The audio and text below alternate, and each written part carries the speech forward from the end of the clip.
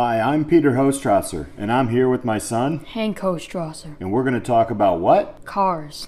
Father-Son Car Chats. Podcast starts now.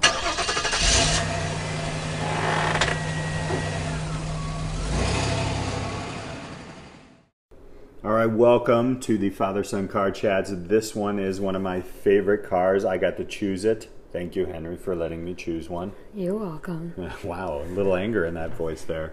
The car that we're doing today is the BMW 8 Series, the E31 models.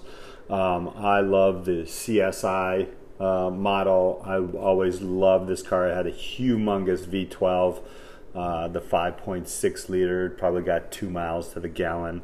When I was in high school, this was the car. There was a business owner around our neighborhood who had a green one, and he got it brand new. And the back tires, I remember, felt like they were 17 feet wide. They were so huge. Yeah. And, you know, back in that day, you know, we're talking about the 90s, this car was around $65,000, $70,000, which was... That was a lot in the 90s. That was like $1 million to me, so... Yeah. But what do you know about this car, Hank? Well, it's a rear-wheel drive, front-engine car. It came with 5 engine options, ranging from a 4-liter V8 all the way to the 5.6-liter V12. It came in a 4- and 5-speed automatic and the more desirable 6-speed manual. Well, maybe not more desirable as some people, but Yeah, I like manuals more. Yeah, I think I would have got a manual on this car too, because I was totally into driving. Especially if you have the big V12 making all the power. Right. I don't think there were that many 6 speeds back then either. No. Now they're all over the place, but... Yeah, you'd think it would be a 5-speed manual, but... Mm-hmm. So this thing had the flip-up lights, and it was just, I don't know, it was just a low profile on this car. Was so cool. It was wide.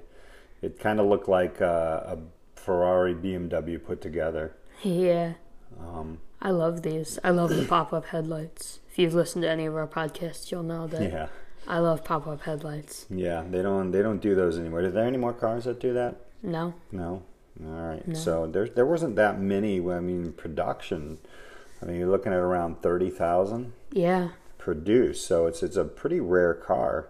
I think, not bad gas mileage. 16 miles per Yeah, hour. but if you compare that to like a Ferrari or something, some of those are, the Maseratis, they're only getting like 8 to 10 miles per gallon, right? Yeah, I remember when Top Gear did a test where they just full-on raced some supercars just to see what the gas mileage would be. Mm-hmm. I think they got around 3 miles to gallon on some mid-engine car. 3? Yeah, like going miles. fast, like pushing it, but... So have you seen the ad or the goofy one where the guy he's filling his car up with gas, and he hits the gas to rev it, and then he has to fill it up again?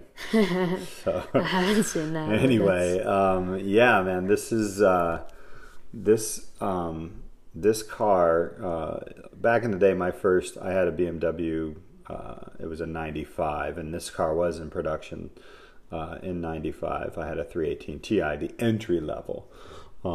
Still a manual, though. It was a manual, yeah. It was a 5-speed, that inline 4. But back to this one, they had, is that Alpina? Is that how they say that? Yeah. The 5.7 liter, it was ginormous, and cooling vents, carbon fiber hood, and all these things. It was just so cool, and it's so rare these days. I don't see too many of these out there.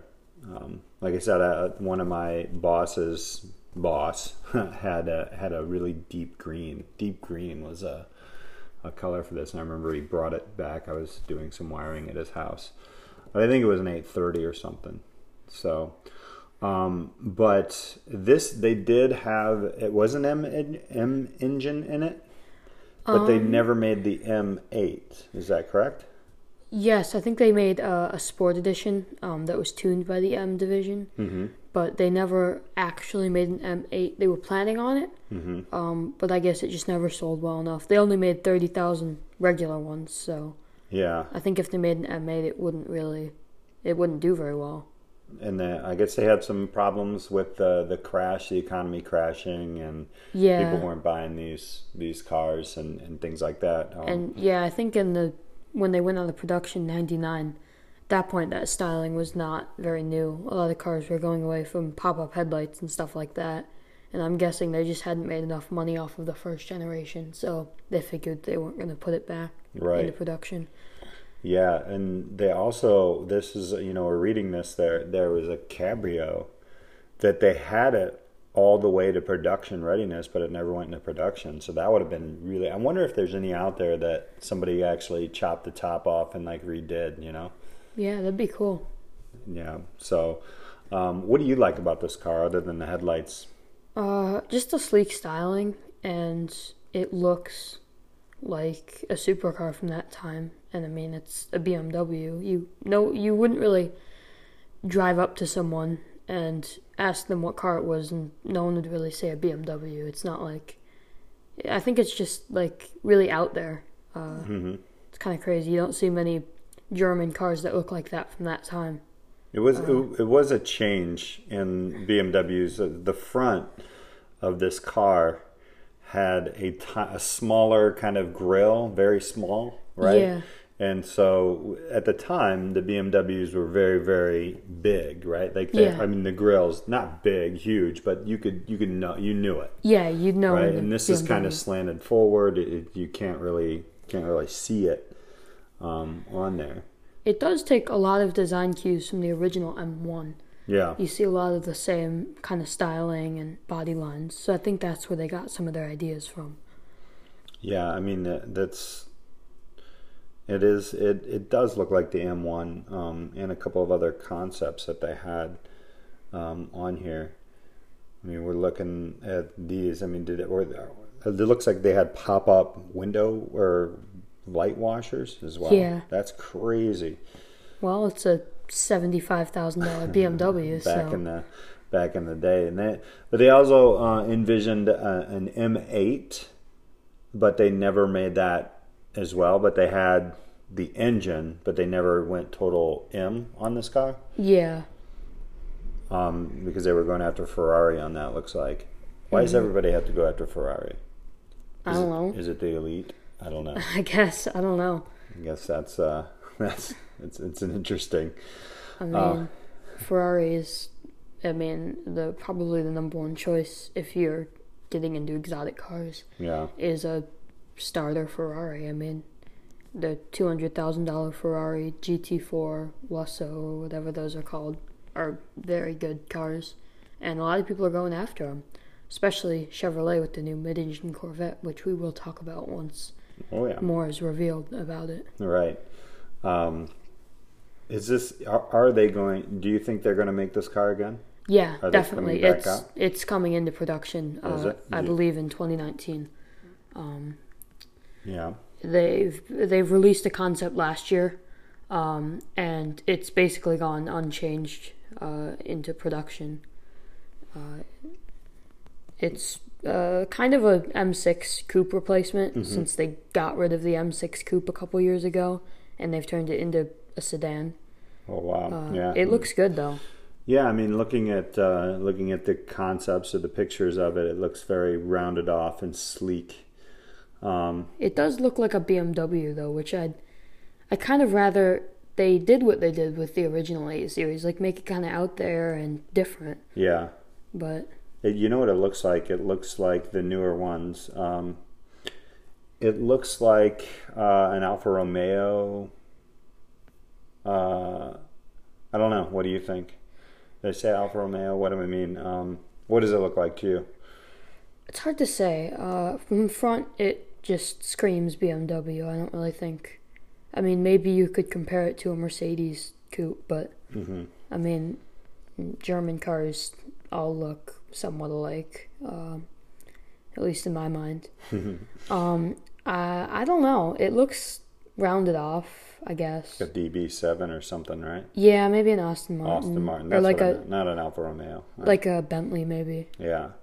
I don't know. I still, even looking at the newer version of this, Yeah, there's your Mercedes head to head on Yeah. that picture. They look very much alike. I still like the old school, the Yeah. blocked off version. It's just classic sharp lines that make it look like a kind of a wedge. Yeah, I'd definitely rather have the first generation over the second generation. Yeah, I think so. I think I would too. Just with the styling packets and everything. I remember I used to get a BMW magazine, and it would Bavarian Autosports, I think. Oh, and yeah. they would put on like you could buy all the skirts and all the different like lowering kits and the newer rims and such for that car, and it just made it look. It looks super cool. amazing. Yeah. Yeah, so I like the old styling on it. So it's it's really cool. So all right, well you get to rate it because you're the rater. 0 to 60. We're on Yep. 0 to 60. This BMW. You can basically pick whichever one: 850 Ci, the 850i. 850 CSI, whatever. Overall, the car 0 to 60. What would you rate it? I'm gonna give it a 57. Nice. I love the styling. It's got that big V8 and the V12, but even the V12, it's a V12, and it only makes around 350 horsepower. Mm-hmm. Which I mean, those are big numbers from the 90s. But Right. I just think by today's standards, that's like you can get a hot hatch that has more horsepower than that for $40,000. Mm-hmm. And if I was going to spend the money, honestly, I'd go Japanese. I'd probably get a Nissan Skyline or a NSX or something like that. I just think the big engines are unreliable, especially that big V12. You're hurting me. I love the BMWs, the Porsches, the German engineering. So I grew up with it, but I agree. I mean, I can agree to disagree with you on that one. But I do. I love this car. 55. Is that what we gave it? 57. 57. Okay, 57 rating on the BMW 850 Ci. Great automobile. And we'll look to see what BMW is going to do with the next one. Yeah. All right, guys. Well, thank you so much for listening to Bothersome Car Chats. All right, we'll see you next time. Okay.